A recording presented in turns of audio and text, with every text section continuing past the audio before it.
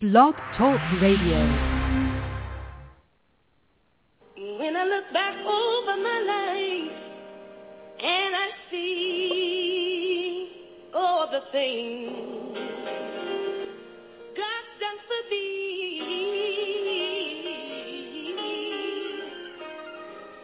been through dangers, heartache, and trouble, I thank the Lord, He's rescued me.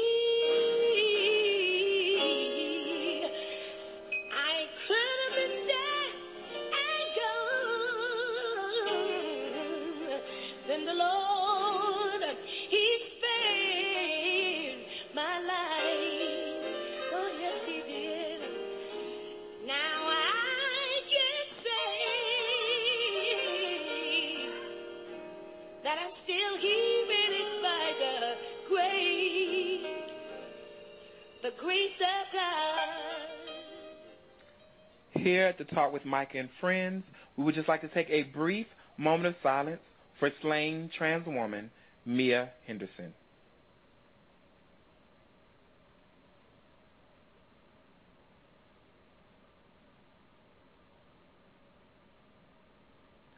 Thank you. Welcome, welcome, welcome. Welcome back to the Talk with Micah and Friends. And yes, it is me, Micah.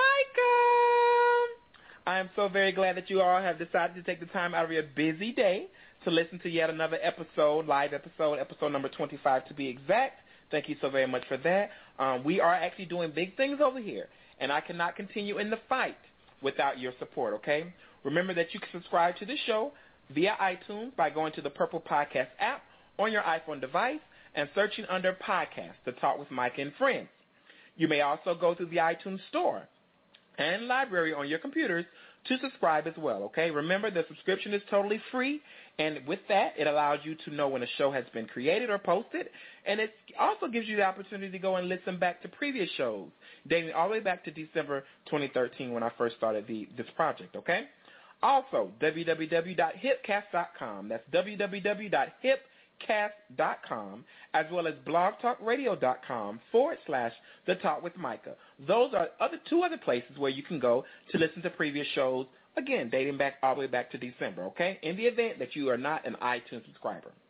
Now, on last week, I told you all that I'll be playing Cupid in the month of August, and my team and I, we're willing to bring two individuals together for a special blind date, okay? And, yes, the date is taken care of by us. That's right. We'll take care of your date. So how about that? Okay, give it up, give it up, give it up. So if you're in the following areas, New York, D.C., Chicago, Atlanta, Orlando, Miami, Houston, Dallas, Los Angeles, or even Philadelphia, and you would like to be considered for, next month's dating show, please email us at thetalkwithmicah@gmail.com. Again, that's thetalkwithmicah@gmail.com. Just hit me up and say, hey, Micah, I'm interested in the show. And at that point, I'll send you a corresponding email to let you know what you need to do to be considered, okay? That works? Good. Well, I look forward to hearing from every one of you. All right, all the single people, right? The ones that are single and ready to mingle. All right, well, you know what? It is now time for our free and clear segment. All over me. You can rip my shirt, drag me in the dirt. I won't be no say anything you say. I don't ever wanna be eaten alive.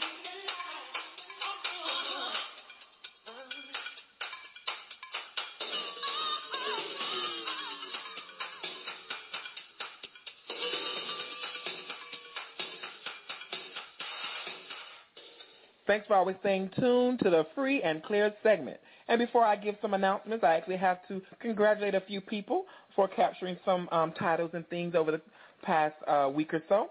I want to say congratulations to Phoenix Rain on winning Mr. Dreamboy Continental. Congratulations, Phoenix. Xavier Matthews and Sasha Andrews on winning Mr. and Miss Texas Continental. And Ethan Edwards and Ushante DeFox on winning Mr. and Miss Lone Star Continental. Congratulations to all of you, and good luck at Mr. and Miss Continental Labor Day weekend. And let's not forget Miss Tanisha Iman on being crowned the 23rd Miss Heavenly at Large, and Miss Sasha Sanchez on being crowned the very first Miss Heavenly. So, again, congratulations to Tanisha as well as Miss Sasha Sanchez, all right? Okay. Miss Dumar Plus will be held August 10th, 2014 in Tampa, Florida at Club Honeypot, honoring Nala Couture Alexandria, Hollywood Glamour. Entry fee is $200. Presentation is creative white, talent, sportswear or swimwear, evening gown, top 5 for the question and answer, okay? All right, again, that is Miss Dumar Plus, August 10th, 2014. Rulers Field Days will be held Saturday, July 26th, this coming Saturday at Piedmont Park in Atlanta, Georgia, starting promptly at 5 p.m., being held by or hosted by Mr. Cameron Black, the reigning Mr. Black Universe. So get your kickball team and your volleyball teams together. No sign-up is necessary at this time. Food, fun, and cocktails, okay? So let's have fun together in the name of the universe. For more information or more details, contact Cameron Black or anyone from the Black Universe Pageantry System. All right? D West Productions and Westland Pageants presents the 5th annual Mr. and Miss Westland Newcomer Pageant honoring Marquise France Iman and Ramaya Black, to be held July 26th through the 27th in Atlanta, Georgia at the Jungle, featuring entertainment by the reigning Westland Court, Candace S. Brooks, Yesha Bubbles Alexander, Tariko St. James, Solange Dupree, Seduction Dickerson, and Trey Buchanan. Categories include interview, 7 minutes, presentation, white and green, fashion for the males is sportswear, for the females is gown, talent, 5 minutes, no solo gospels, please, top 5 for the question and answer, general admission is $25. Reserved seating is $30, but from my understanding, reserved seating is all taken, okay? Doors open up at 6 p.m. Newcomer pre-show will start at 6:30 p.m. promptly, and the pageant will start sharp at 7 p.m. The host hotel is Microtel Inn & Suites. And for more information, I'm getting a little tongue-tied, contact D-West at dwestproductions@comcast.net. Or just go ahead and simply log on to Facebook, as many of you have, and just contact Mr. Diabolique West. All right? And to round out the free and clear segment, what a better way than to have a few of the contestants that are vying for the coveted titles ask for your support and your patronage towards this weekend's festivities. So, with that said, contestants, the floor is absolutely yours. Good evening. I'm Jasmine Bonet Dupree from Miami, Florida, representing Mr. Florida Westland. And I will be competing amongst other great competitors to be the next Mr. Westland Newcomer, held July 26th and 27th in Atlanta, Georgia at the Jungle Nightclub. If possible, I encourage you all to come out and support this great system and all the contestants that's competing. To all contestants, remember, good, better, best. Never let it rest until your goods get better and your better gets best. With that being said, good luck and see you at the ball game. Hello, world. My name is Infinity Bonet. I am from Memphis, Tennessee, and I am the current reigning Miss Mississippi Westland Newcomer. I will be competing on July 26th and 27th in Atlanta, Georgia, for the prestigious title of Miss Westland Newcomer 2014.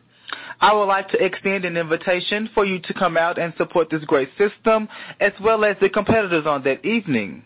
It's very imperative that you show your face in the place so you can be an eyewitness of this great competition. The contest will be held at the Jungle. Showtime is at 7 p.m. prompt. See you there. Smooches. Hey everybody out there, this is Dash Davenport Dupree, all the way from the Crescent City of New Orleans, Louisiana. I am the reigning Mr. Mississippi Westland Newcomer, and I just wanted to take this time to personally invite you all to the Mr. and Miss Westland Newcomer pageant, which will be held in Atlanta, Georgia at the Jungle Nightclub, July 27th. Showtime is at 7 o'clock p.m. I want you all to be there to come out and support a line of phenomenal competitors who are very excited to show you what they have. So that's it. Again, that's the Mr. Westland Newcomer pageant, which will be held in Atlanta, Georgia, 7 o'clock p.m., July 27th. Looking forward to seeing you all there. Hello, everyone. My name is Amaya Chancellor. I'm from Fort Lauderdale, Florida, and I will be competing for Miss Westland Newcomer, July 26th and 27th in Atlanta, Georgia. I want to encourage all of you to come out and support this great system, the other contestants, and, of course, yours truly. I can't wait to see you all there. It's going to be great. Hello, everyone. I'm Yahim Lopez Dupree. I will be competing to be your next Mr. Westland Newcomer on July 26th and July 27th in Atlanta, Georgia, at the Jungle. I want to also send out warm wishes to all the other male applicants that'll be entering the contest as well. I want to wish you all the best of luck, and may the best man win. Hello, everyone. From the Sunshine State of Florida, I am Ivan Santiago Black. Please join me in Atlanta, Georgia on July 26th and 27th as I compete to be your next Mr. Westland newcomer. I would like to wish all contestants much success. Patrons, beware, because there is about to be a showdown in the A-Town. See you there. Good morning, good evening, and good afternoon, everybody. My name is Katravion, and I want to invite you all to come watch me and others compete at Mr. and Miss Westland Newcomer, July 26th and 27th at the Jungle. Please be there. It's sure to be a battle you don't want to miss. Thank you, contestants. And here at the Talk with Micah and Friends, we would like to wish everyone competing on this weekend the very best of luck, and may the best man and woman win. Next up, Coffee Talk with Jasmine Bonet. Stay tuned.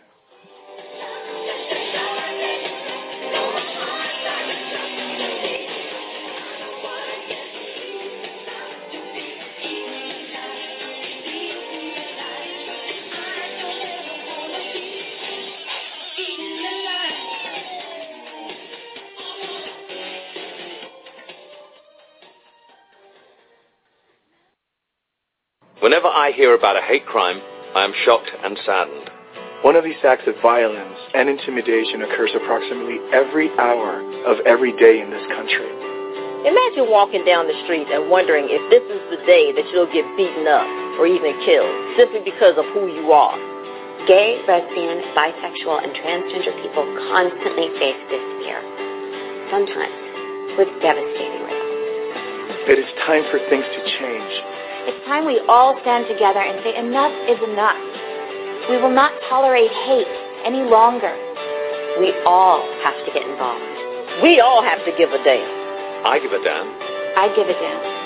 I give a damn. Do you? Join us at wegiveadamn.org to learn more. Welcome back to the Talk with Micah and Friends. And if you are just joining us, you have joined at the perfect time.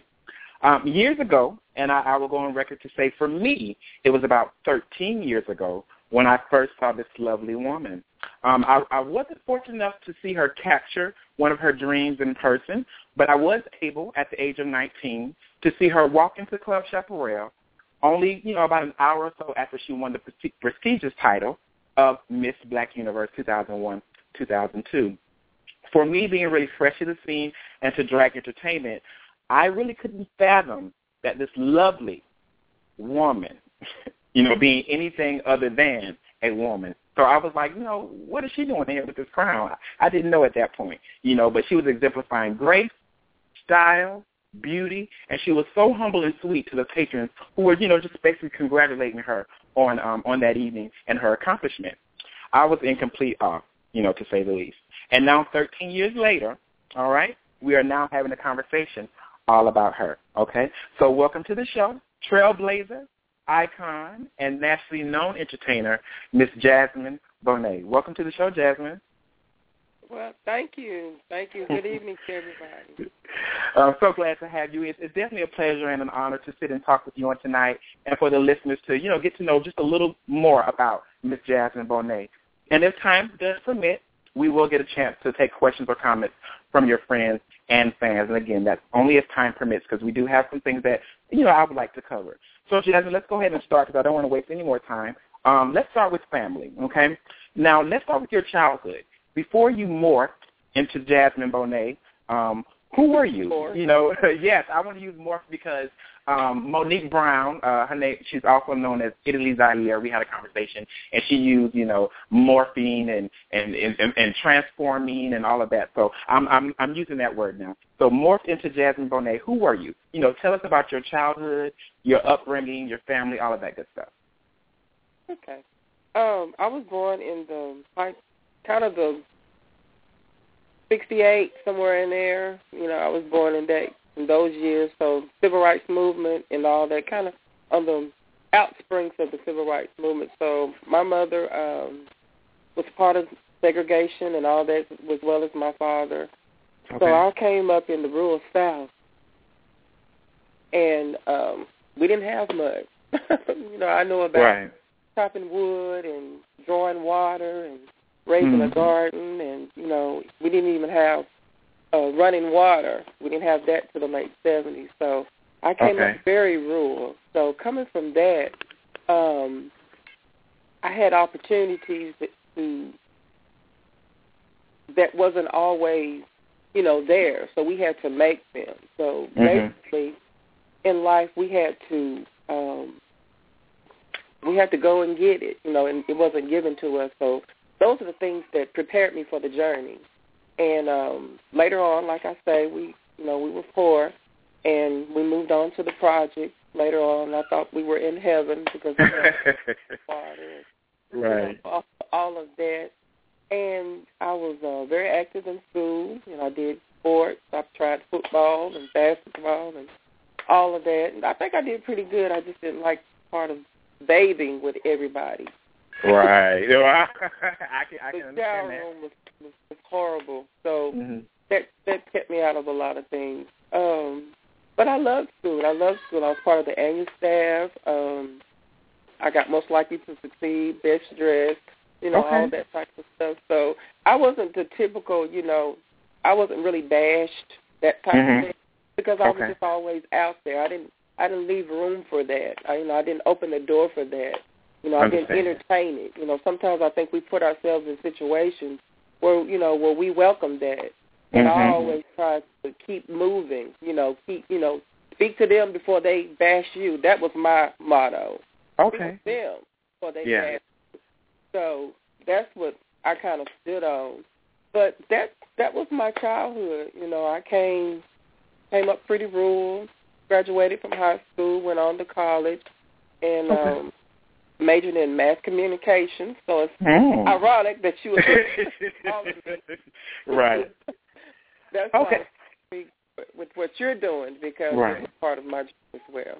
Okay, interesting. Now, you spoke about your parents. Do you have any siblings? Yeah, I have four. I have three other siblings that we were raised together.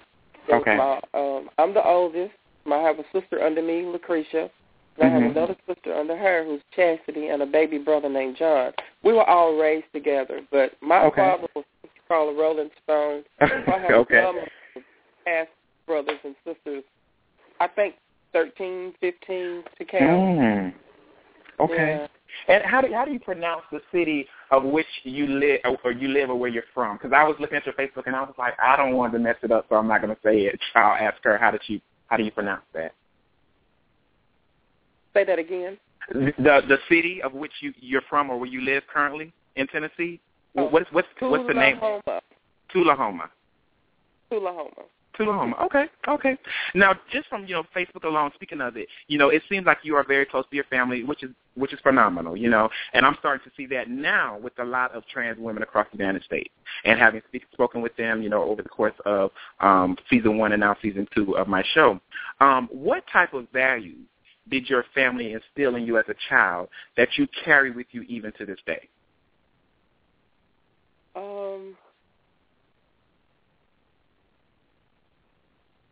That nobody really owe you anything. You are responsible for yourself.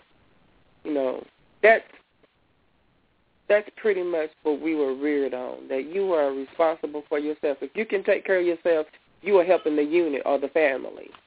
Gotcha. Okay. And Jasmine, what's your advice to the parents of other trans women that aren't as accepting in today's society? So what would your advice be to those parents of trans women today that, their family just doesn't really accept it or can't really grasp it just yet? I'm not a parent, so I really don't know what that feels like, but I can only speak for how my mother has related to me over the years and how she related to me in the beginning, was to embrace the child. You can't get nothing accomplished if you're arguing, if you're in dispute, or you're downing or putting down. I believe that through her love is what encouraged me to always reach for the better. You know, it kept me out of the streets. It kept me with respect for my body. It didn't allow me to do things that other people were doing because she loved me and respected me so much, even though after that I couldn't do nothing but to continue that. And it allowed me to stay away from a lot of things. So I would say to the mother of a person who is going through current situations, is to love them, you know, and reach for the best. You know, there's something still in your child that you can connect with. And I believe that if you soil that and fertilize that you can continue to grow from there. You know, it's not easy. You know, I hear my mama say, let's just let God be the judge. You know, at the end of the day, there's a lot of things that she don't understand, but there are a lot of things that she knows from being a mother. So, you know, at the end of the day, let's just let God be the judge. We just love each other through all of our circumstances in life. Right, just love and embrace. I like that. So moving from family a little bit, and let's go. I want to call this, you know, aha moments. You know, Oprah speaks of aha moments. So in life, we have a lot of those aha moments. You know, aha, okay, I get it now, or whatever. While navigating through your journey as a young adult, you then decided to make a transition from, you know, living as a male to a female.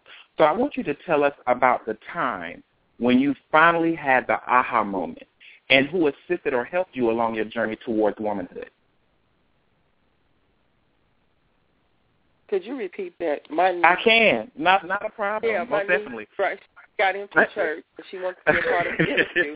And I'm trying to tell her without making rush that she called the number. Okay, but you can't stand right there. You go back in the other room, sweetheart, and call me. So, Jasmine, the question was, tell us about the time when you finally had the aha moment in regards to transitioning from male to female, and tell us also about who assisted or helped you along your journey towards womanhood.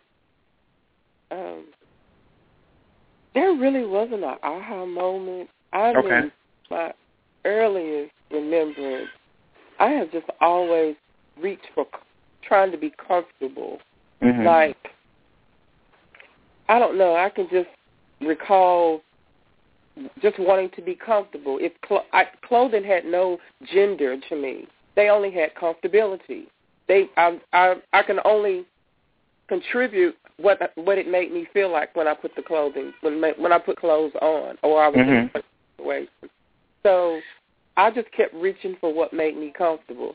But if you're looking for a physical aha moment, that came when I began to be comfortable. I began to let my hair grow. I began to shave my face completely, you know.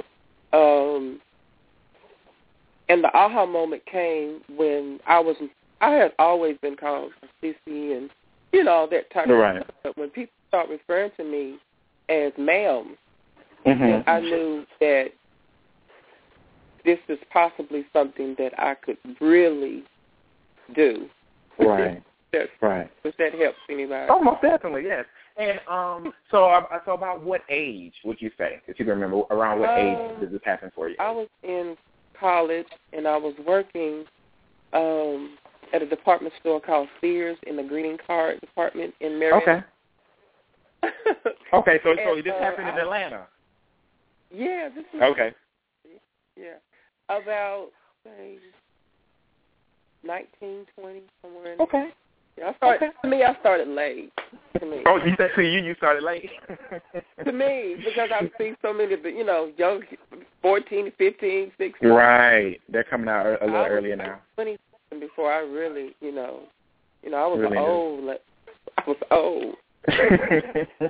Okay, I understand that. Yeah, we spoke about, just some of the parents of, this particular, day and age where they're having the kids that are coming out, earlier and just saying, I don't feel comfortable in my skin and things of that nature. And so we talked about that, so I totally get it. But, sometimes it takes people, a few years, a little bit, longer than usual to come to that moment. But thank you for sharing that. I do remember, Jasmine, you saying at a roundtable discussion, which I found on YouTube a long time ago, and I resurfaced it not too long ago, but I remember you saying at a roundtable discussion, which was to empower trans women, that you didn't have an easy way through this life, which leads me to believe, coming through in the early 90s as a trans woman wasn't as easy as it may be for some now.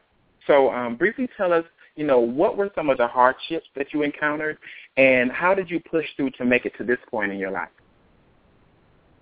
Some of the hardships that we, I guess, had to deal with back then that they don't deal with now, or not as much as now, is that we didn't have as many resources, and we didn't have the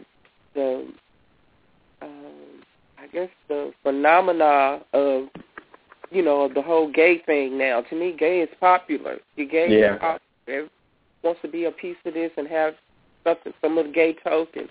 But we didn't have that. So, we had to kind of find things through our own resources. We had to, a lot of girls had to sell their bodies to get the money to do the things that they need to do. Now, there wasn't really like a doctor that would see you and would give you the things like hormones and stuff like that, legally, they were at the table.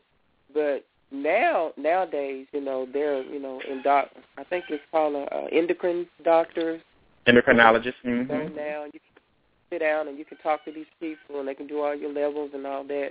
But back then, it was still really new, so we didn't have all those resources. So, that was part of the problem. I'm just grateful that, the choices that I did make panned out for me. But I saw many girls that, because they couldn't go to a real doctor, or that they had to, get things off the table and under the table and, all those type of things. And we lost a lot of people in that fight. So, I think that you need to be, pretty proud of what, some of your four sisters done. They went in there and, paved the way that you can now walk in the doctor's office. So most definitely. Most definitely. I'm glad you brought that up, because we spoke about that on the show that I had with the ladies a couple of weeks back, and they were just saying, exactly what you said. They didn't have the resources that are available to trans women now, and it's like, after the ladies before them paved the way or made a way, it's like some of the girls are still not going that route of being able to go and sit down, speak with the endocrinologist and all of those things in order to, help their transition go smoother than maybe the girls that came before them or the women that came before them. I want you to tell us briefly, or not necessarily me, but just any of the ladies out there that, even though they have all these resources now, that are still, going the opposite way, or going, I guess I want to say cutting corners to get certain things. What would your advice be to those young ladies that are, even though they have the resources, they are still cutting those corners and kind of putting their lives in danger? What would you say to those young ladies? Anything worth getting is worth working for, is worth putting in time. We nowadays, just because we have a great, everything's speeded up, we can get food in 10 minutes. We can mic stuff, 4 dinners in 3 minutes. Everything's so fast. But some things I just think shouldn't be that fast. I think you should work towards some things. And I believe that if you go, stop going to these people in hotels and, stop letting your girlfriends pump you and, stop taking everybody's prescriptions and all that type of stuff. Go to the doctor. Check up on your health. Find jobs that have health care. There are a lot of things that I feel like could aid you to keep you from taking the shorter route. So my thing for them was to stop cutting that corner, because, that corner may save you some time, but, you don't know what you're going to have to deal with later on. You wanted the quick way. But go to the doctor. It may take a little extra money, and you may need to, be a little embarrassed here and there, but those people will take care of you because it's sister at Hotel 6 don't have no responsibility to you. She'll take a PCR for a hip. You have no, she don't have no responsibility for you. So if I could say anything to the young kids out there, take your time. If it's worth having, it's worth working for. You appreciate it much, and it'll probably last longer. Most definitely. Thank you so very much, Jasmine. And I hope the ladies out there are listening because those are some powerful words. Jasmine, moving on, I want you to tell us a little about how you met Alexis Bonet and how she became your mother in the industry. Okay. Are you still there? Yes, I'm still here. Did you hear? Did you hear the question? My phone had beeped. I'm sorry. Oh, that's okay. Lord have mercy. Darnell. Real name is Darnell. I met Alexis Bonet. I was in college, and I wasn't doing pretty good. I was in my third semester, and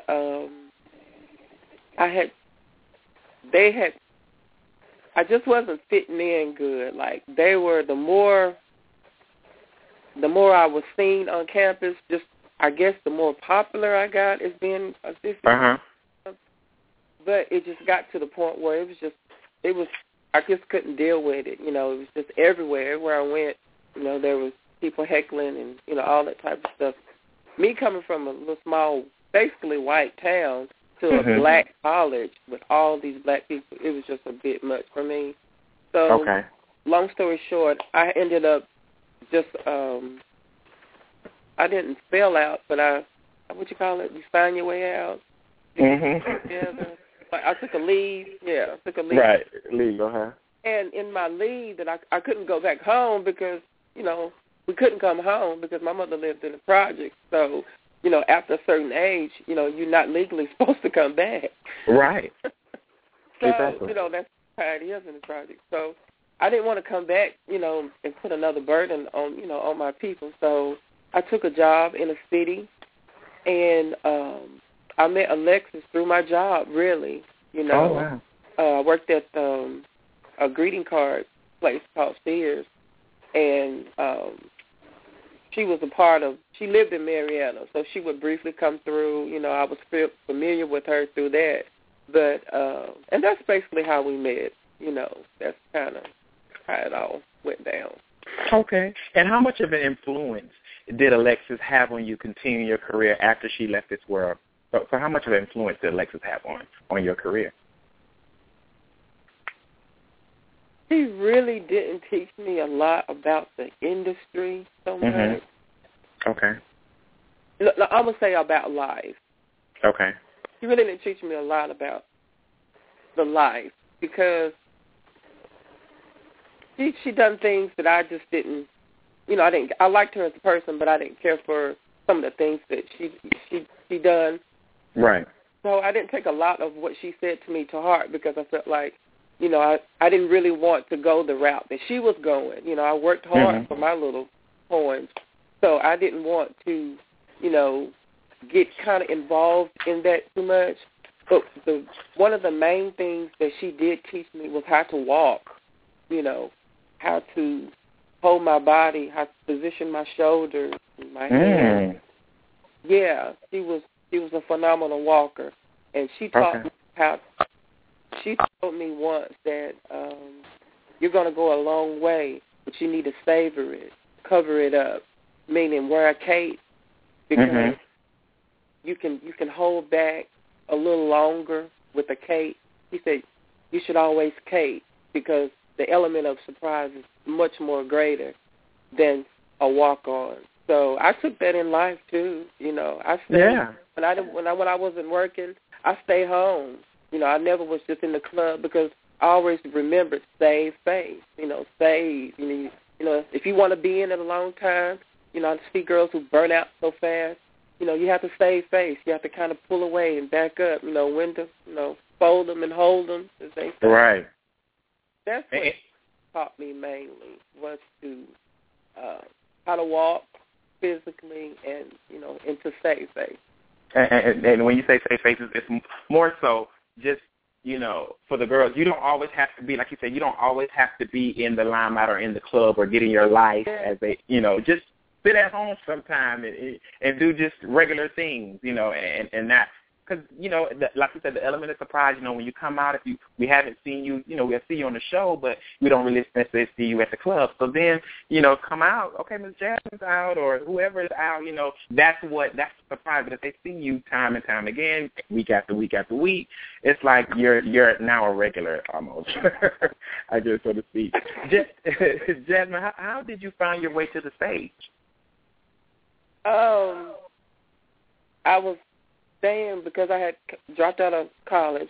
I was staying with Alexis then by that time, because from getting to know them, I was having hardships in school because I knew somebody that she knew that I went to school with, and that's how I came to visit her and all that type of stuff. And when we dropped out of school, she opened her door to me. She said, I know you're having hardships in school, you can come on. And she really was a good person with that, She made sure I ate. She made sure I had a roof over my head. I had a little closet that I put all my stuff in, and I washed dishes and I swept floors and all that. When I didn't have money to, to do the things that, that the household needed because I didn't have a job or whatever, I made sure the dishes was washed. I made sure the, floor was, I tried to make myself as small as possible, right. leave the house a little better off than it was when you came.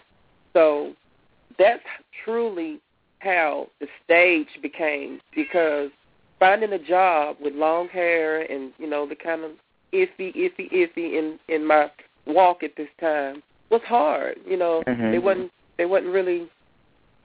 didn't really know what to say or how to, package me. So she said, come on, let's put you on the show. You can make probably $50 or $100 and you'll have your part of the rent. And I was like, are you serious? Is that all? All I got to do is put on the dress and just stand there. That's it, basically. And that's how it all started. Now, Jasmine, you were a part of an all African-American show, based in Atlanta, called The Stars of the Century, which still dominates the city of Atlanta each and every Monday night. How did you initially become a member of the Stars of the Century? Oh, Lord. Oh, wow. Do we want... That's totally up to you. What, you want the PG version or do you want the... Yeah. Whatever version you like to get the listeners. This is Coffee Talk. Yes, I was a part of a great show. First, actually, it's the second cast that I had been on, because I had been on another cast in Florida. So I had already been through the casting. I'd already kind of knew what to expect. But when it first started, I was, I think I had just won this, I had just given up Miss Florida or Miss Black America or something like that. So I was living in Atlanta at the time, and because it was just better for me to live in Atlanta, having to fly at different places. Atlanta's kind of central for, so it was more conducive for me to live in Atlanta. So I came back to Atlanta, make a long story short, and I was working at a gas station. Believe it or not, I was working at BP across from, is it Justin's Restaurant? Right. Okay. Yes. Piedmont. Yeah, I worked there. Or Peachtree, yeah. And, yeah, because they didn't want me on the show. Oh, okay. Yeah, they didn't want me on the show, but, there is a God somewhere. Yes, there is. Mm-hmm. The owner of the club that they went to, I won't call no name, he said, Jasmine's back in the city. Why isn't she on the show? And I don't know what was said, but and he came back and told me, he said, I told them, if no Jasmine, no show. If y'all say that y'all trying to pull all the girls together and we want to make this fair for everybody, because that was the reason they were leaving the other the other bar. Okay. Come to this bar was because they wanted to bring everybody together. And they said, well, if you want to bring everybody together, why is there still no Jasmine? So from my understanding, I don't know how true that is. You know, that's just what he told me. And that's how I got put on the show, you know. They called me and said, Jasmine, we want you to be a part. And that's how I got asked to be put on the show. It was me. In the beginning, it was me, Bosh, and Tamisha. It was a lot of us. Okay. Yeah. Now, of course, we know that you're not a part of the show any longer. You live in Tennessee now. What was your deciding factor of the reason as to why you left the show? I went through a very difficult, about 3 or 4 years right before I left. I had been wanting to leave for a while because I always have done something else anyway. I taught school for a minute, then I worked at the mall. You know, I've always worked and did the show. Right. Because I'm the one that I knew that I needed to put numbers in the system, that one day I'm not going to, that's not going to be there. You're going to have to do something. So I always wanted to do something else. And the reason that I really left the show was after a little bit had got really sick and really ultimately passed away, that fire just was not there anymore, to be honest. It just was not there. And I felt I was doing the club and the show a disservice, you know, because I had moved back home and I was commuting back and forth every week, twice a week on Tuesdays and Mondays. 3 hours one way and 3 hours, that was 6 hours, That's a lot of wear and tear, and I did that for 4 years. And I had just got to... Hello, Jasmine. Now, listeners, it looks like Jasmine's phone has connected. We're going to just wait to see if she comes in, so I would ask that you guys be patient. Let's see. Hello, Jasmine, are you still here? Yeah. Okay. I was talking to my listeners. God, what happened? I was talking to my listeners. I was like, just be patient. She'll come back. But go ahead, continue. Okay. So it had just got to the point where it was more trouble than anything because we wasn't making the money that we used to make. Because to me, the show has had its day. It's kind of run, you know what I mean? Kind of had it had something else needed to be done at the time, and I think they're doing that now, doing other things with the show as well. But it just wasn't, some days I would leave from gas money and all that. I would leave more in the hole than I did if I had just stayed at home. Totally understand. So that was the ultimate thing, that it just was not physically. It was draining, and then financially it just wasn't, coming to par anymore. I did pretty good on tips and stuff like that, but that's not guaranteed. You know what I mean? Right, most definitely. So I wanted something more substantial, so I enrolled in school. I always knew I wanted to do hair. That's something that I always, could do and wanted to do more of. So I decided to get in school and see where that was going to take me, and it has been a great journey. And I don't regret anything, and I hope Miss Naisha and all of them are not, upset or anything like that. I think we're okay. But I just felt like that sometimes you need to start preparing for, your future. Most definitely. That just was not a future to me. Okay. All right, totally understand that. Now, you spoke of a little bit, and I just want to think of him. I just want really, really quickly, because I don't want to, hone in on that, because it's a very special, was a special person to you, confidant, lover, and all that good stuff. But I just want to ask you, what were your fondest memories a little bit? Oh, wow. Wow, so many. Wow. I'm sure you have a lot. Oh, God, if you knew bit, you already know what I'm saying. Oh, my God. Well, what is something that just kind of sticks out really quickly when you hear his name or you think of him? How candid he was. How where we could be sitting in like a crowded room or a nightclub, and we could literally speak to each other by looking with our eyes, our gestures. Yes. We spoke I don't know. It's really I don't know, I can't even explain it, but we could talk to each other. We had to learn those signals for what I needed to do on the show. Okay. Truly the greatest manager I have ever had. He told me, you know, he created JB. Jasmine Bonet was, you know, she done pretty well. But I think when I met him, he really taught me my sexuality. It was okay to be sexy. You know what I mean? It's okay. You are sexy. You know, right. Some girls have to fight for it. It's just who you are, and if you're not being that, you look awkward. And when I got that, it just was easy. Stage became very easy for me after that, because before then I was playing fairy tale, you know, stuff like that. But when I just began just to be myself on stage, it came off sexy. So okay. we learned a language. That's what I remember the most of him. And all the way to his, you know, the day that he took his last breath while we were in the hospital together, we still spoke that language. You know, the last moment that made me laugh with him was the nurse that came in the room. This is 2 days before he passed away. I said, well, I'm going to go to the bathroom because they were checking his vital signs. And I went on around the corner and did what I had to do, and then I came back. And before, I didn't always step to the door because I never knew how they, you know, what was going on. Right. And the nurse didn't even turn around. She said, that must be your girl. And we just looked at each other like, you know, why would she say that? Because she didn't see me. And she said, because every time you walk in the room, his vital signs go up. Oh, wow.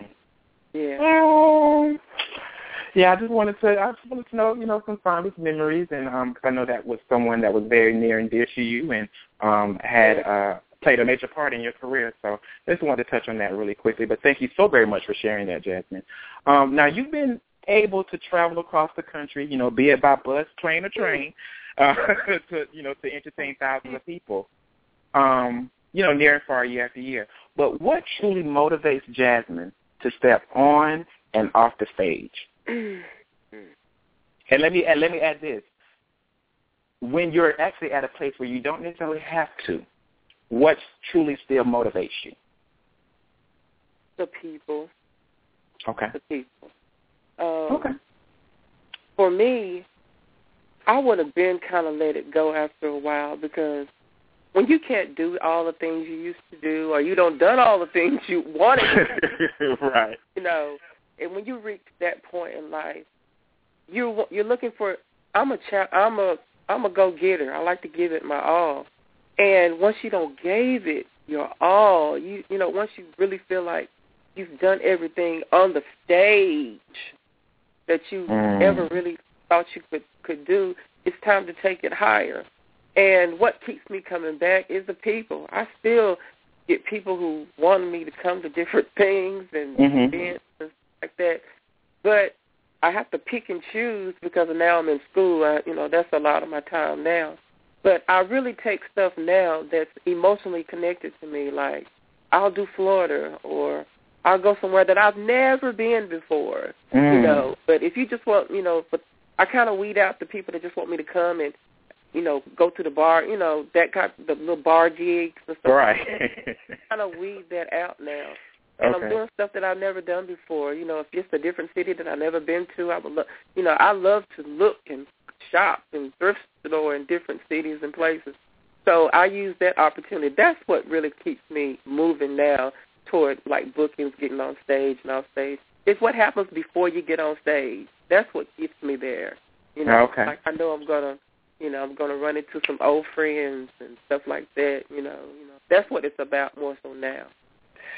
Jasmine, what is out of all the places that you traveled throughout your years of entertaining, what's I'll say, what's your favorite city or space? You know.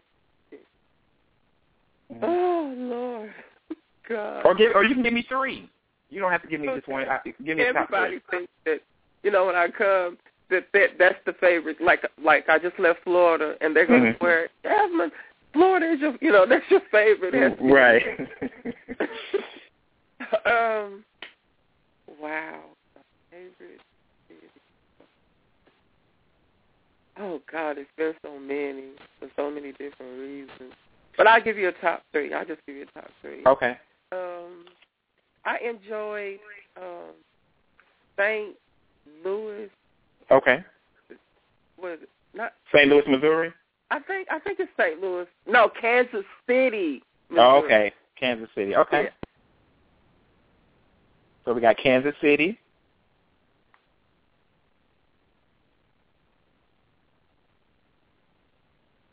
Jasmine still here? I believe we lost Jasmine again. Hello, Jasmine.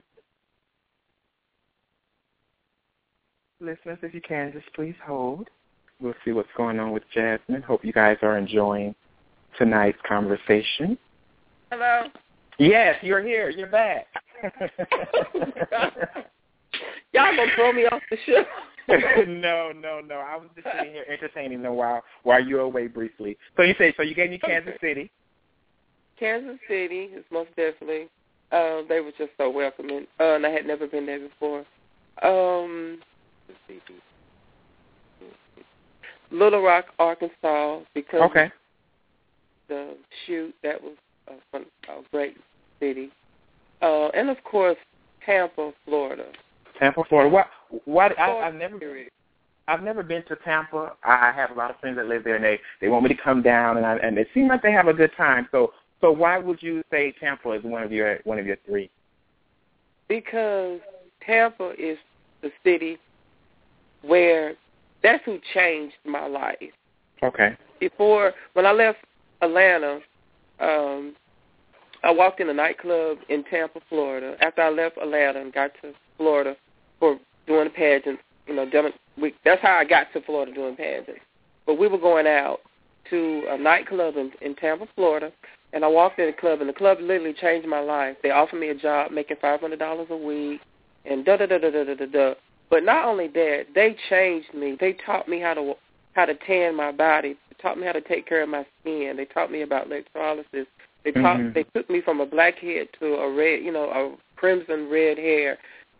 They gave me speech etiquette, how to get rid of that country lean. They said, okay, that's okay, but you need to get rid of that. So they really fine-tuned me. I just have to say Florida, because they get dance classes, speech therapy. It was just like I don't know what you call it.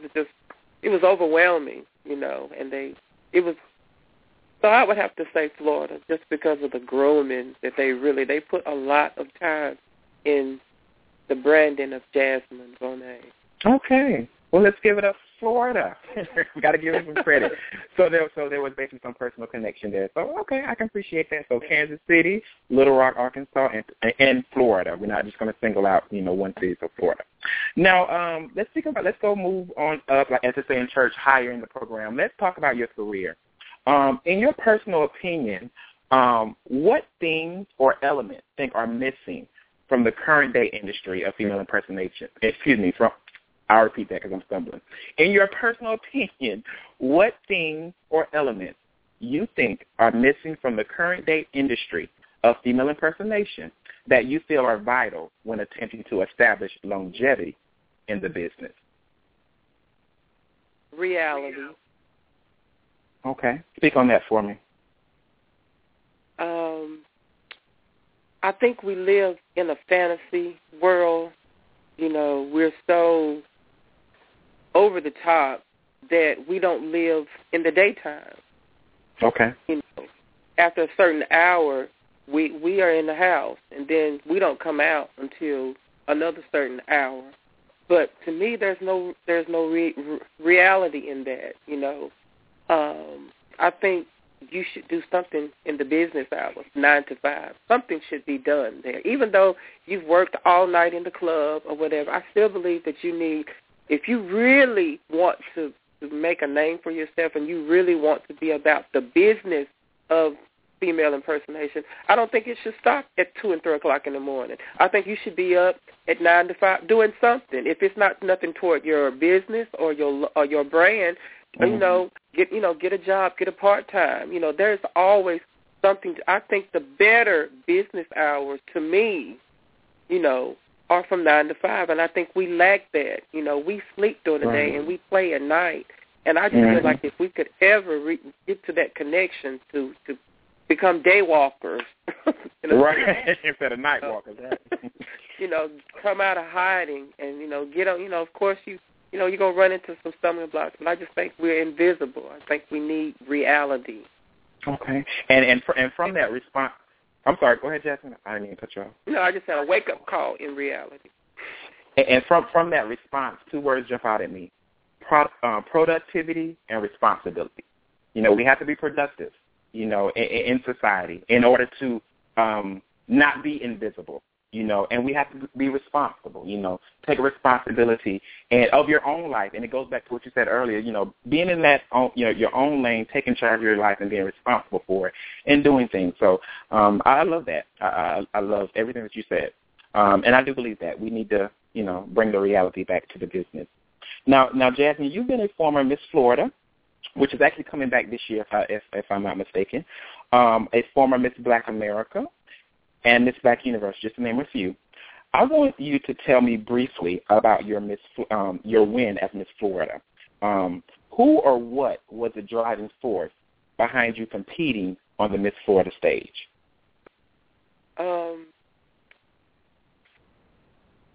Once again, Florida. I have a lot of following in Florida. Like, most of my kids came from Florida. I have 1 or 2 here and there in other cities, but most of my fan base, most of my core, like when I want to get something done, Florida is where I go. Okay. If I need something, Florida they're like home to me. I always say I want to retire in Florida. But winning Miss Florida was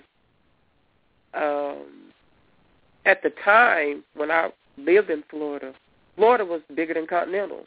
I heard that. Florida, you were, wow, you had made it. Girls have been doing that for years and years and years.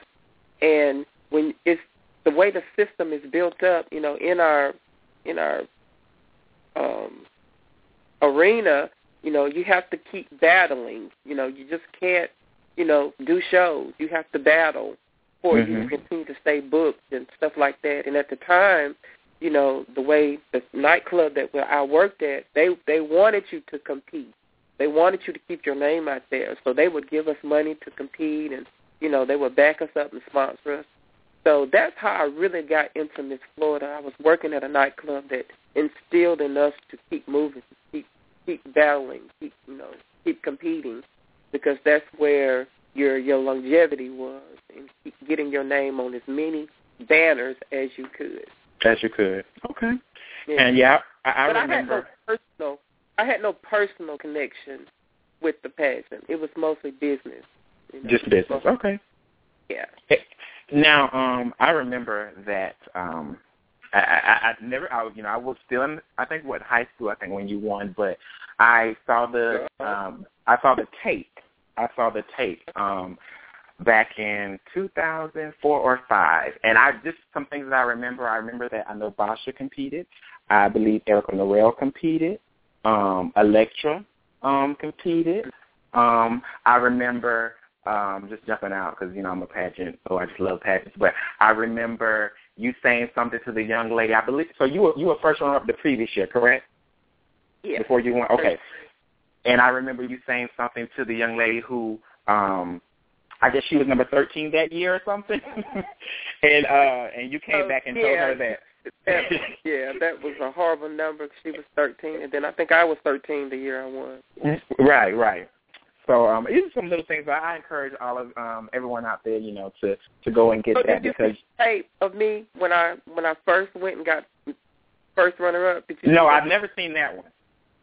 See, that's the one you need to see, because while we were waiting on tallying up the answers, they were like passing the mic around in all the lineups. And when they gave me the microphone, they said, "Tell us about how this is your first time in Florida. They know you're from a small Tennessee or whatever." And when I gave me the mic, I said, "Hello, everybody."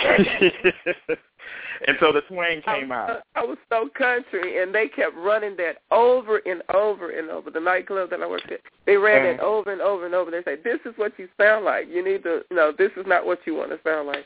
That's just so effective. Yeah, I'm gonna have to go back and get those because I know they've now transferred them to DVD. So I definitely encourage anyone out there that loves pageants the way that I do to definitely get you some Miss Florida tapes or DVDs because they are. I mean, the girls really brought it. Props. They really brought it. Props, and I think you had the big wings and all of that. Oh my God, it was amazing. Yeah. As Miss Florida, what do you remember most about your particular reign? Oh, I had a horrible reign. Why was it horrible? That was the worst reign I've ever done. I don't know how this is going to go, but this is how I felt. I just felt I really won the pageant. It was no way they could deny the little black girl. And they really didn't want a black girl, you know. They just didn't want a black girl at the time. But I guess the way I won, I guess they had to crown me, I guess. I don't know. But a lot of bookings, Heather Fontaine booked herself in my place. A lot of places didn't want me. They wanted Heather Fontaine again, and they said they had the option. You know, it was just a lot of, I didn't work that much at Miss Florida. I think I went on 1 or 2 bookings. Heather Fontaine went on all my bookings. No. Yeah, it was horrible. You know, I have no hard feelings against nobody or nothing. And those owners have all passed on, and, you know, they're all doing, you know, different things now. There's totally new owners on everything. But I just don't feel at the time, you know, that they really wanted me, I guess, so say. You know, I think they had a lot of unworked business with Heather Fontaine, and I think she just was easier for them to, you know, to go back around the second time for me. Gotcha. So she did. Okay. Now I remember you asked me. You said don't hold anything back. You know, when we spoke a couple of weeks back, you said don't hold anything back. So I think this, you know, this is something, a rumor that I've heard, and I want you to address it. But I don't think it's too bad, but I definitely want you to address it. But let's talk NBU for just a second. As I said earlier, you know, I was inadvertently introduced to the NBU system, which I love, by your mere presence the night you won. But there was a rumor, and that has circulated over the years, and I think it's best, you know, this is the best time, honestly, to squash it. That you weren't the favorite girl to win on that night.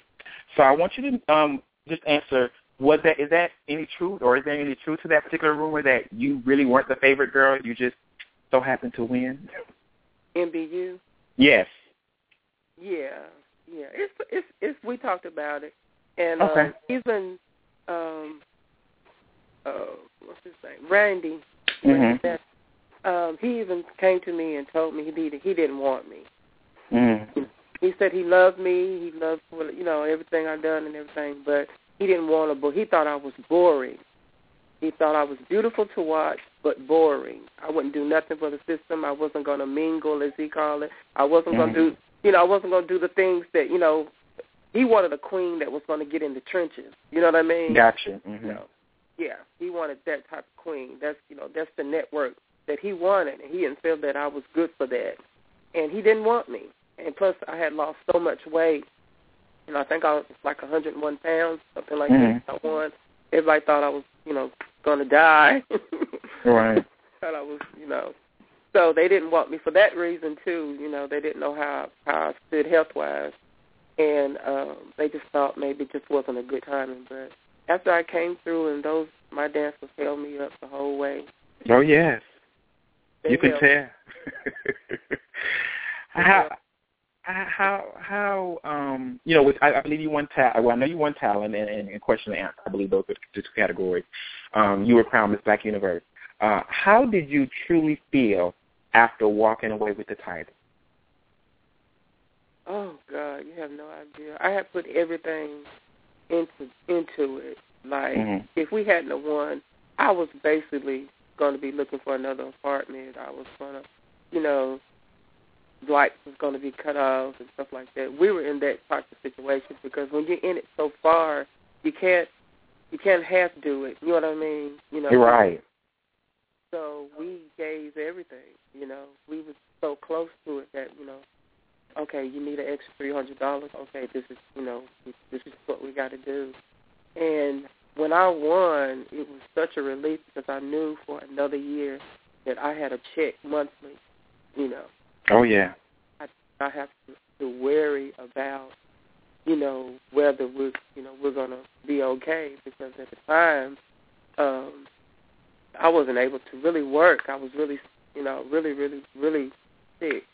So it just came at a good time.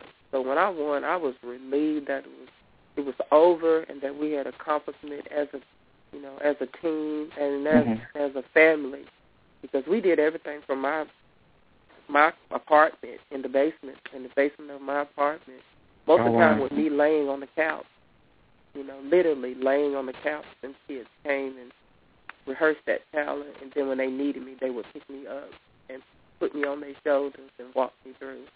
Oh, wow. Yeah, you had a great team.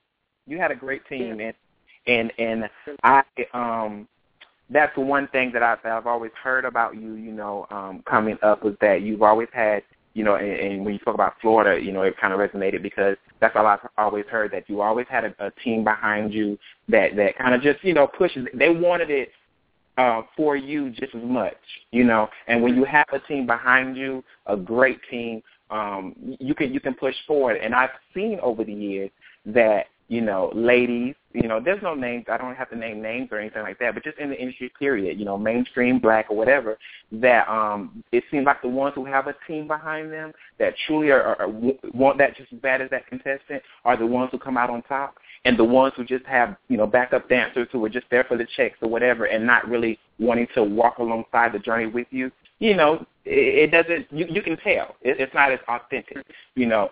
So you can definitely tell. And one thing that I love, and I'm sure everyone has seen, but if you haven't seen it, it is on YouTube. I ended up putting it back on YouTube because I think they took it off for some odd reason. But your talent. So who choreographed and who designed that talent? Who thought of it? The talent, Big Time.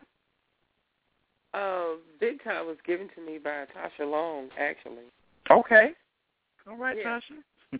She had done it, and she said, JB, she said, you know, now, girl, I done it, but you would do good at this. So she passed it on to me, and I love the song. The song really, you know, had meaning. I do good with stuff with meaning. I let the person who choreographed it was, Gary Starr, if anybody knows Gary. And he Wachovia Star, right? Used to be Wachovia Star. Mm-hmm. Wachovia the Bonet and the Star family has been real close for years, you know, since all the way back to the late 80s. So Wachovia Gary has always been in my corner. So when I gave it to him, he said, no more, I got it. You don't have to think about it. And I just told him I want to tell a story. I'm not trying to do 8 counts, you know, a whole bunch right. of I like to tell a story. So when we got together and he came and showed me what he had worked with, I loved it. And, you know, because we tweaked here and there, and it changed a couple of times during that 6 months. But I was more so pleased with the talent than any other talent that I've ever done. You know, that reigned supreme because of the people that right. You know, because I've had dancers to come and saw Micah, and they was like, you know, this is what we're going to do. So they were like, this. You know, I lost a couple, you know, because they didn't see the vision. But the people that were there were not there only just to win. They were there for me, you know, physically. You know, they were there for me. Wow. So and that's, you know, when I used to do polls when Carrie Fairfield was around, and I know someone did it maybe a couple of years ago, maybe about a year or so ago. They did polls like, what's the most memorable, you know, talent in black pageantry, and yours was always like number one. You know, that's the one that sticks out the most. So thank you to Tasha, thank you to Wachovia Star and Gary, and also thank you to you, because if it were not for you, we wouldn't have seen it. So thank you as well, Jasmine. Before we move on to some other items, I just want to, because I don't really know of any more, but is there any rumors that you've heard of yourself that you would just like to put to rest? And if not, we can move on. A lot of people think I'm HIV positive, but I'm okay. not. Okay. Better than or nothing like that. Right, most definitely. I've been in the clinic with different people, You know, when other people didn't want to go to the clinic, I went for them, you know. Right. With everybody else, I had nothing, you know, nothing but the grace of God, you know, that I'm still here. And that's just been always a little rumor that kind of traveled around. But I think that's it. And people think I had a nose job. No, I've never had a nose job. This nose has always been wrong. No. I always tell people I always wanted a nose implant. I wanted a bigger nose. Oh, no. Anything, I would have had put a nose on top of my nose. Oh, but, no. I think this nose is perfect. Yeah. But I guess that's much it. And that okay. But so the rumors are put to rest, and we're going to move on. I recently saw, from my own eyes, that you've been entertaining the idea of going back to Continental eventually. So let's talk about that for a second because, as you know, I love the system to death. I really do. It's always, in my eyes and a few others, that you clearly win the pageant preliminary night. And then it feels like with changes that you decide to make or your group decide to make, it costs you either a top 5 spot or even the pageant. And again, this is just coming from as a spectator. But why? Let's say having the last 2 times of you competing, you chose to deviate from a winning package. I'll start there. Okay. Keep it short because I see now you're a short person. First night is sponsored. First night, your sponsors allow you to do what you want to do. That's your night. Okay. You know, I always make all my stuff on first night. I always do all my little things on first night myself, you know. Then final night is sponsors night, and then they take over. Your puppet. That's what I've been dealing with those types of sponsors, you know, for the last couple of times that I've ran. I've always ended up with sponsors that would give me first night, but the payoff for first night, for me doing myself first night, I have to do everything they want me to do on second night. Yeah. Wow, never knew. I mean, I never knew that, you know, as far as like behind the scenes that some promoters or sponsors, let me go back. Would that, when you say sponsor, would that be the promoter, or would that just be people that are just, you know, putting into or throwing into your dream or your package? People that prelim owners, okay, you know, the owner most of the time who is paying for your package that is gotcha. sponsoring you, you know, they help. They're dangle money. If you want to, you know, you want to be in the pageant, you can do first night, but second night we have to, you know, it's what I want to do second night. It's what they say. You're gonna make the cut anyway, so you could whistle Dixie in the first night. Okay. So you're gonna make it on your name, so we'll let you play. You know, we'll let you play with first night, and then second night we'll do. And it's always been every time when I do myself. That's just what it's been. And then second night, I'm a puppet. Well, no more puppets. So I want to ask you this question: when you return, okay, whatever year that will be, what will you do differently than previous years? I'm gonna do what I want to do. Okay. I'm gonna do what I want to do. I hate to be like that, but I think I've learned from the last times I've been there that if you don't do what you want to do, there's no sense of you being there. That's right. So I always try to be nice and be like, oh, okay, I'll try it. You know, I would, you know, why would I want to wear a gown with 100 yards of fabric in it when all they really want to see is a certain gown on me? You know, I knew that. I knew. Yeah. Parents always say there's logic to this. You know, if you get to the simple logic, you can win it. You know the logic. So he always tell me that. So now I know I've been knew the logic, but I'm going to be me and be myself. You know, and if you can't deal with that, then you're just not the person that needs to be on my team.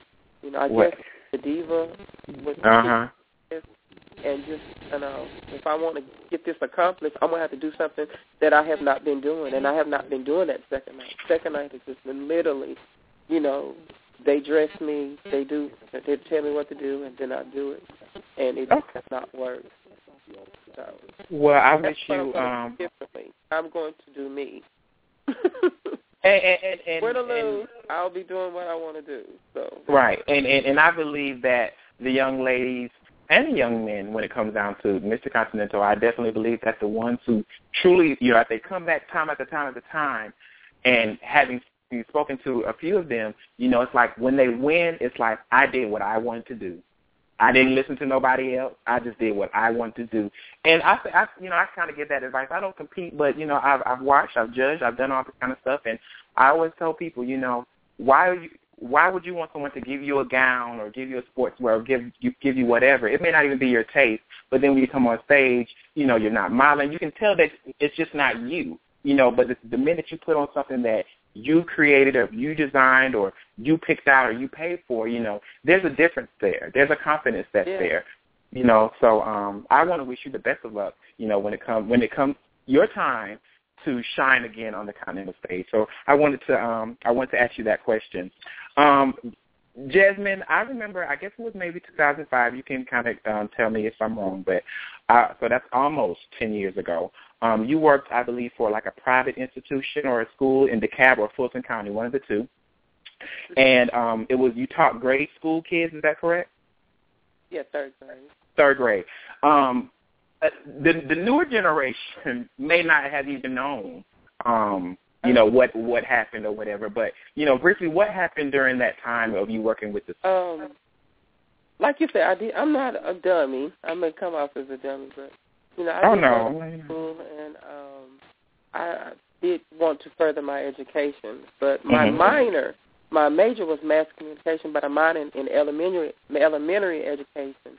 Okay. So I was going to a church, a particular church, and I met a guy and we had to fill out a little, memos or whatever for the church and bios. And he read that I had, elementary education. Make a long story short, he said, I know some jobs that you should be interested in. You should start substituting.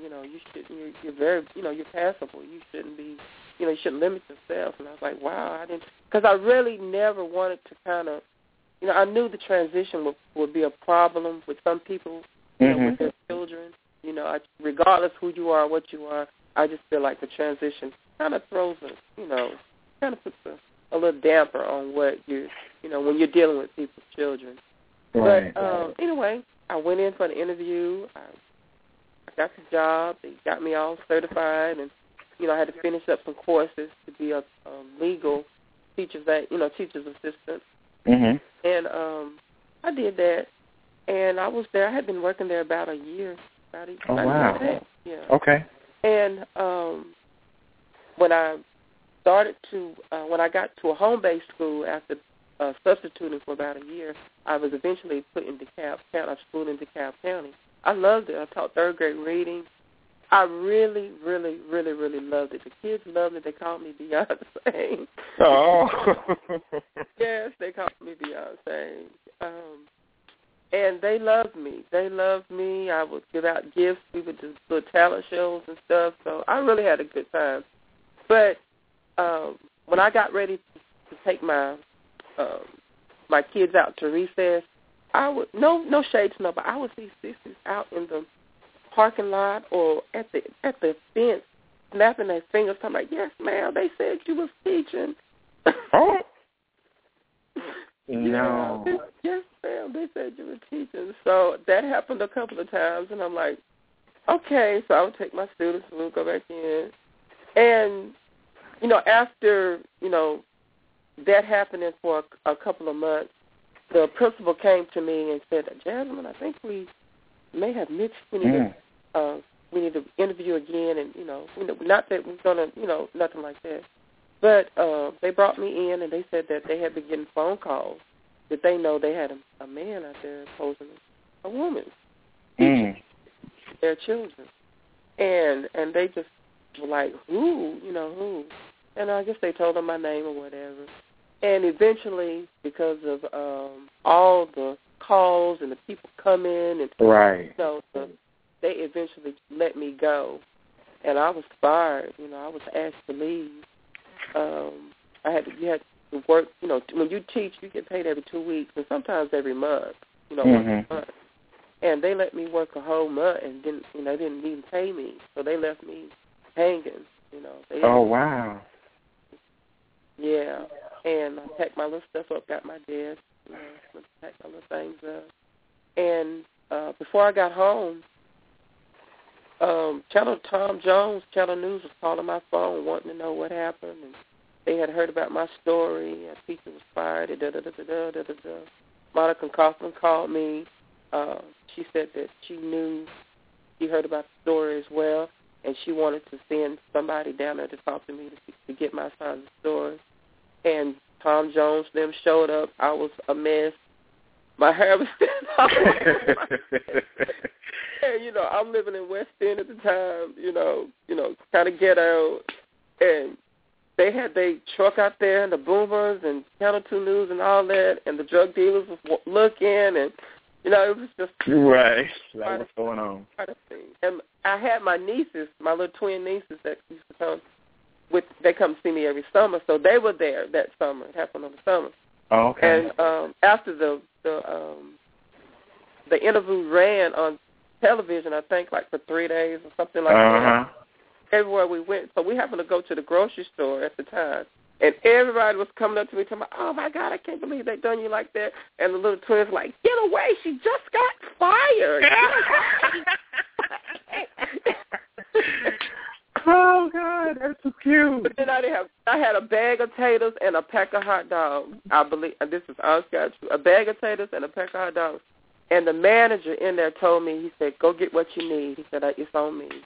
And wow, that's a blessing, so that's what happened. What did you learn from that experience? Or what did it teach you? It taught me to be myself. And even though you may leave out some information, you're responsible to be true to who you are. That is my credo from now on. To thy own self, be true. And that taught me that regardless of what you want people to believe, you want them to know the truth. Whatever your truth is, that's who you are. That's your truth. Right.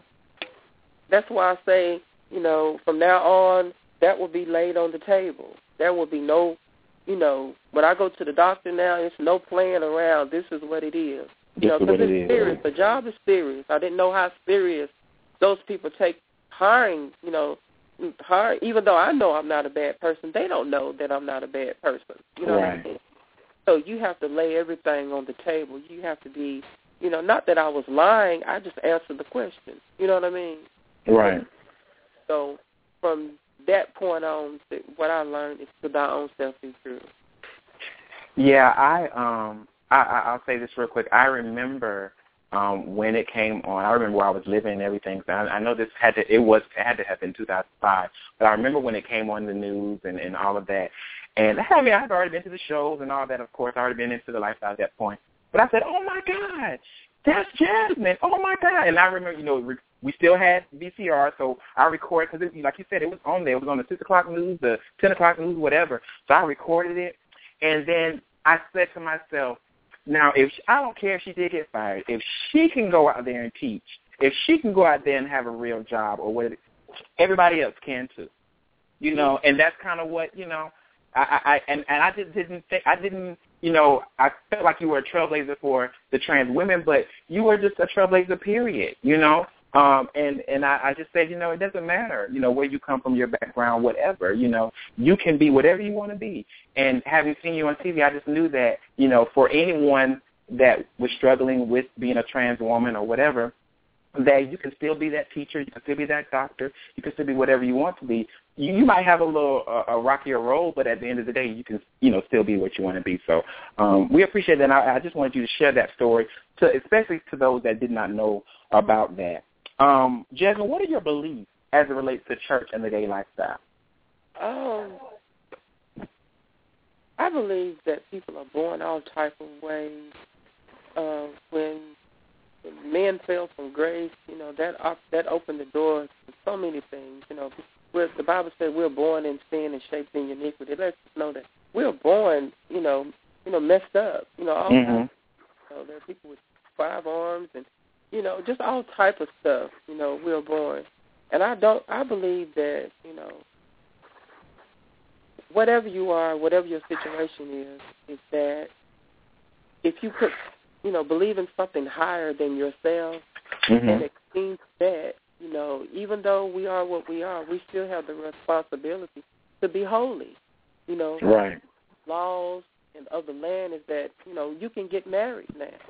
If Yeah. you want to be, if you find yourself in this situation, if you're homosexual or gay or whatever, and you want to do it right, those doors are open now for you to do it right. I don't believe that, just because you're gay, you can say, oh, I'm gay, so I can just, that's all it is. You just sleep around who you want to do, just whatever. No, if you really want to be right and live right, get married. Those doors are open to do that.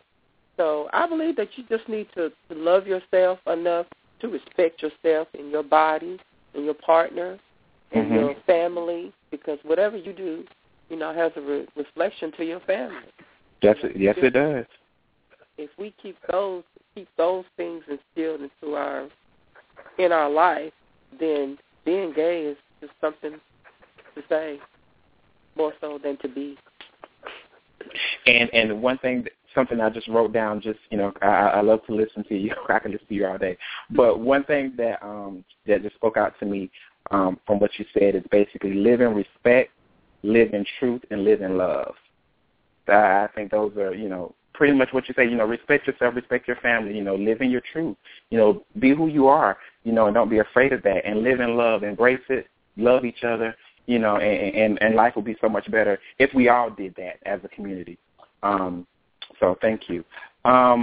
You're truly an inspiration to many. I can't say that enough, and people probably can't say that enough, but to the young and the mature. I'm not going to say old, but the young and the mature.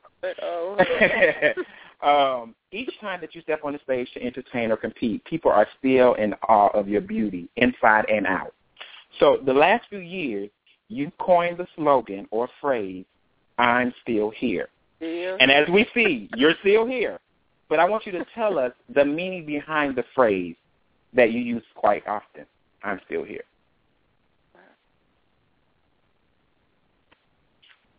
That song is it just rings so deep because I'm still here.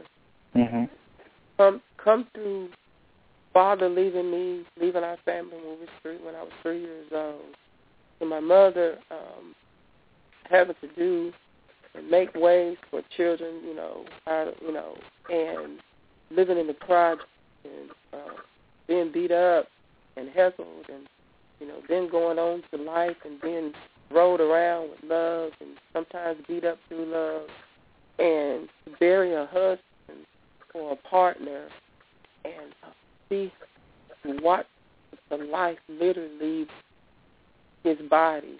I'm still here. Most I'm definitely. still here. It's nothing but the grace of God that I'm still here. Some of the choices that I made sometimes didn't look right, didn't feel right.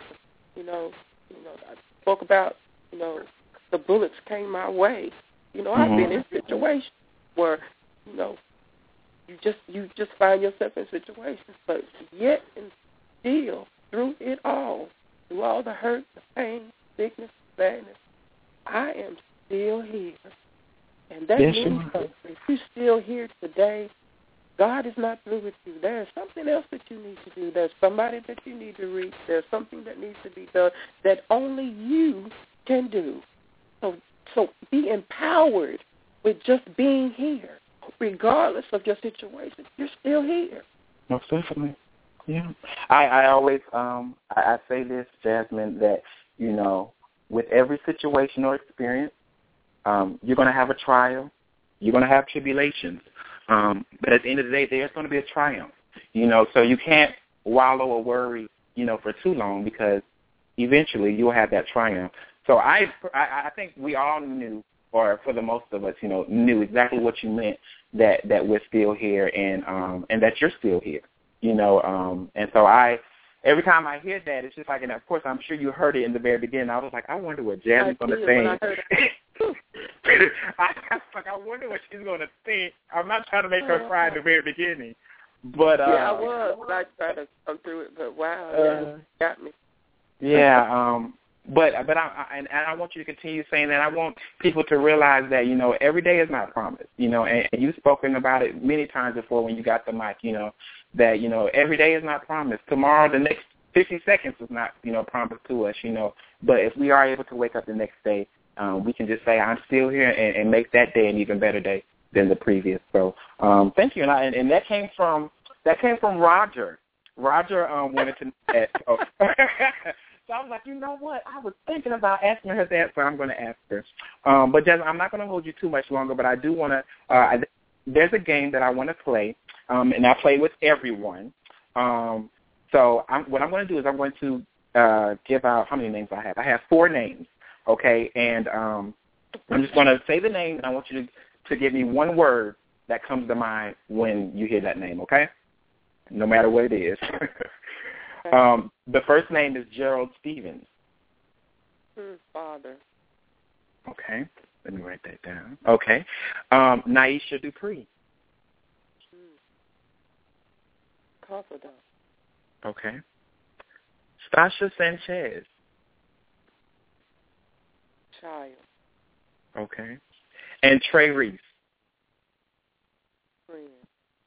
Love it. You want to know what I asked Sasha? When I had the interview with Nicole and Sasha, I asked Sasha, what was the first thing that came to mind when I said your name. She said, crazy. But she was like, in a good way, not a bad way. So what are some of your current short and long-term goals for Jasmine? My short-term goal is that I'll be graduating from cosmetology school in 3 months. In October, I'll be walking across the stage with 1,500 hours in sociology, anatomy, trichology of hair. So I'm very proud of myself that I have come through that, and that I will be able to open a salon and be able to work in a 4-year or 2-year university on the anatomy of hair, teaching on the anatomy of hair. So that is my short-term goal. I look to open my business within 6 months to a year after I graduate. My long-term goal is to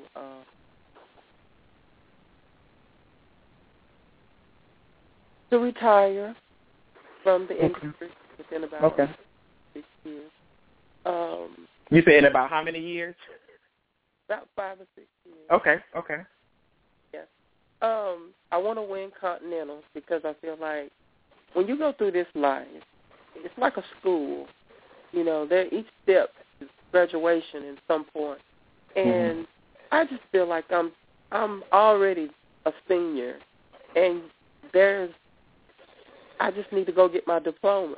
And in this industry and in our community, it is the greatest of things to be done. It's like being president, of the gay people. Being continental is literally like being president. That's what I, accumulated, right, equivalent to.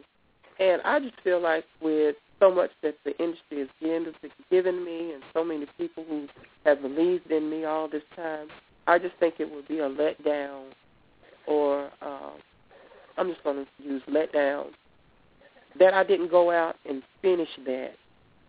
I'm going one more good shot. You know what I'm saying? Right. So I believe that in my long-term goal that continental, whether it be the year I go back or maybe the next year after that or whatever, I believe that is something that needs to happen. Okay. Those are my goals for the next 5 years. Do you have any thoughts or desires on having kids of your own? No. Okay. Is that because you when I was younger, I always wanted to adopt and have a little girl, a little boy, and have something to give back to. And, right. But Lord, I've had nieces and nephews, and I think of them as my own. Right. Now I have this little boy named Jackson. He's 4 years old. I don't have him off and on since he was 9 months old. And I don't think I want any more children. Those are your kids. Those truly are my children. Those are your kids. Okay. Now, prior to tonight, I did ask that you prepare a personal credo, and you did tell me, you said it earlier on, and this is something new that I'm doing, and I did it last week with a few guys that I had on, one of them of which was your son, DeAndre. But, a credo is basically a statement or belief that you live by and you adhere to on a daily. So I would love to hear yours, and we would love to hear yours again. And, of course, I'm not going to have, you do it and I not give one. So I'll let you say yours, and then I'll say mine. Okay. I've just always believed through different circumstances in life that when you fail in this case, in what my credo is, that you've lost the purpose of even being. And I have come to the conclusion that to thy own self be true. And that's in everything. Just be true. In whoever you are, whatever you are in life, wherever you are in your life, be true to that, because that's where your strength is. I've been hired just because I was what I was. And if I had lied, if I was anything else, they probably wouldn't have wanted me. So there are people, there are blessings that are connected with who you are in your truth. So to thy own self be true. Thank you so very much. And I also, before I say mine, I want to tell the listeners out there that if you do, I would love to hear different people's personal credos, because I think, like, when I researched and I thought about doing it, I said, it challenges you to think about what you truly stand for in life and what is your roadmap, And so I challenge those, and I'll challenge them on Facebook to, give me your personal credos tomorrow, and I'll do a post and all of that. But for me, mine just simply says, I'm a spiritual being having a human experience, and I understand that I am the co-creator of everything that I experience in life. I take complete responsibility of my life, and I intend to live it consciously with courage and conviction so that I walk my talk and help someone see how glorious and special we all truly are. So that's my personal credo. So Jasmine, last thing, is there anything that you would like to talk about or bring to the surface, or that you would like to say to the LGBTQ community? Oh, wow.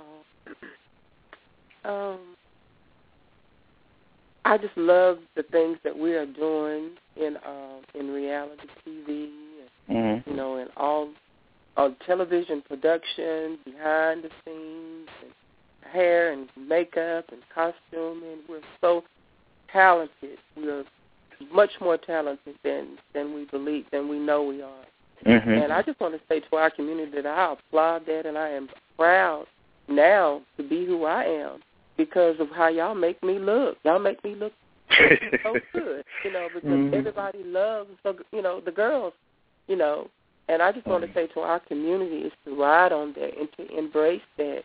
Stop trying to be something you're not. Just be you.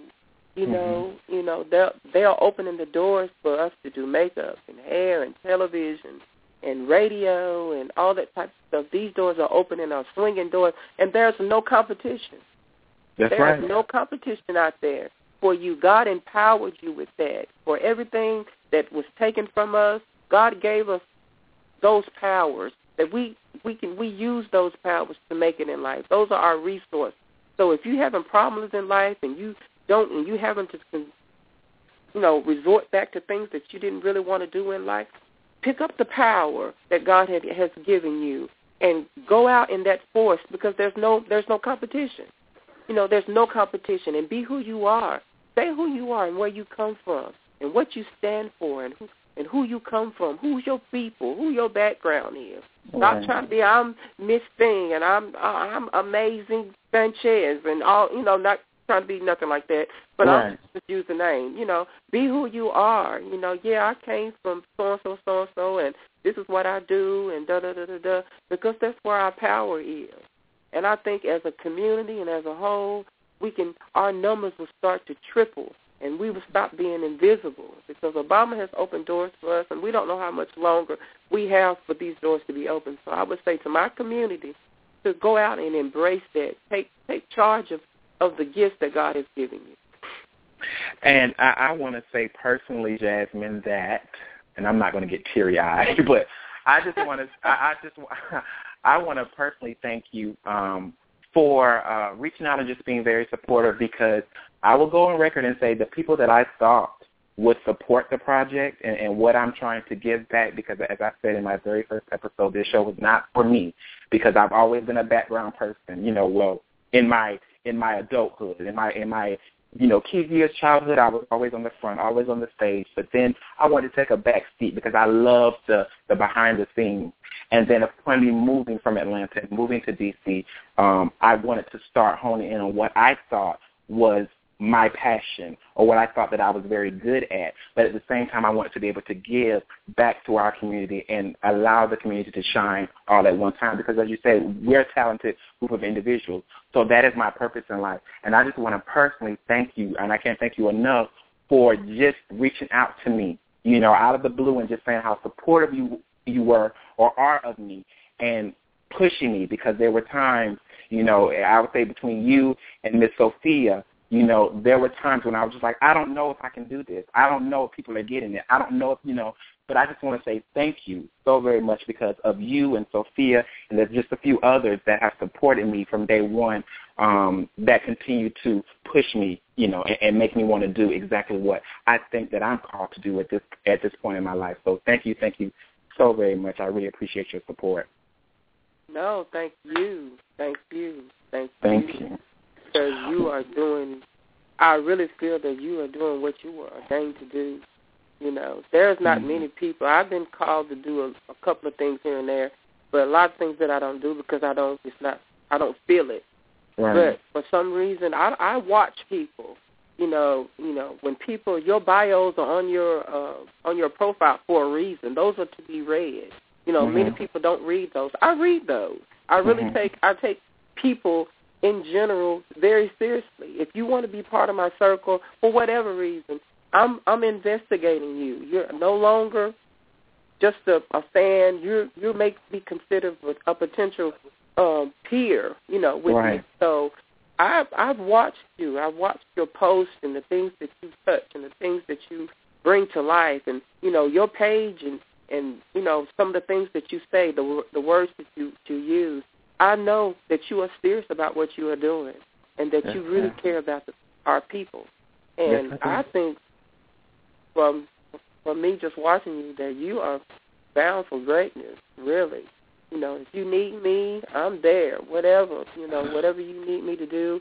But I see you I told you a long time ago, Phil Donahue, Amore Povich, move over. Right. Miko, I think you can do it. I've walked with some of the greats. I told Tyler Perry in the beginning, I said, Tyler Perry, you've got it. You can do it. I've talked just to name a few people, but you have the same quality of you've got it. Just know that you've got it, and we're waiting on you. Whatever you need our community to do, we're going to back you up. We want a studio. Can we get a studio? Okay, can we get a studio? It's time for a studio. Yeah, thank you. Studio. What we need to do? Fish fry, barbecue. Okay. Yeah, we're gonna get it going, and I have a team behind me that I'm pushing and that are pushing me, and definitely, Jasmine, I'll be reaching out to you. And again, I thank you so much. I really do. And if you can, just hold the line for me, because the closing is about to happen, and then after that, me and you will go offline and finish up what we need to do. So, listeners, if you're out there, I thank you for listening, and I want you to share, because I will tag Jasmine and everybody in the post so they can share to their friends and listen to it on iTunes, hitscast.com, as well as Blog Talk Radio. So, Jasmine, if you can just hold the line for me, I'm going to allow the closing to play, and then we'll be done.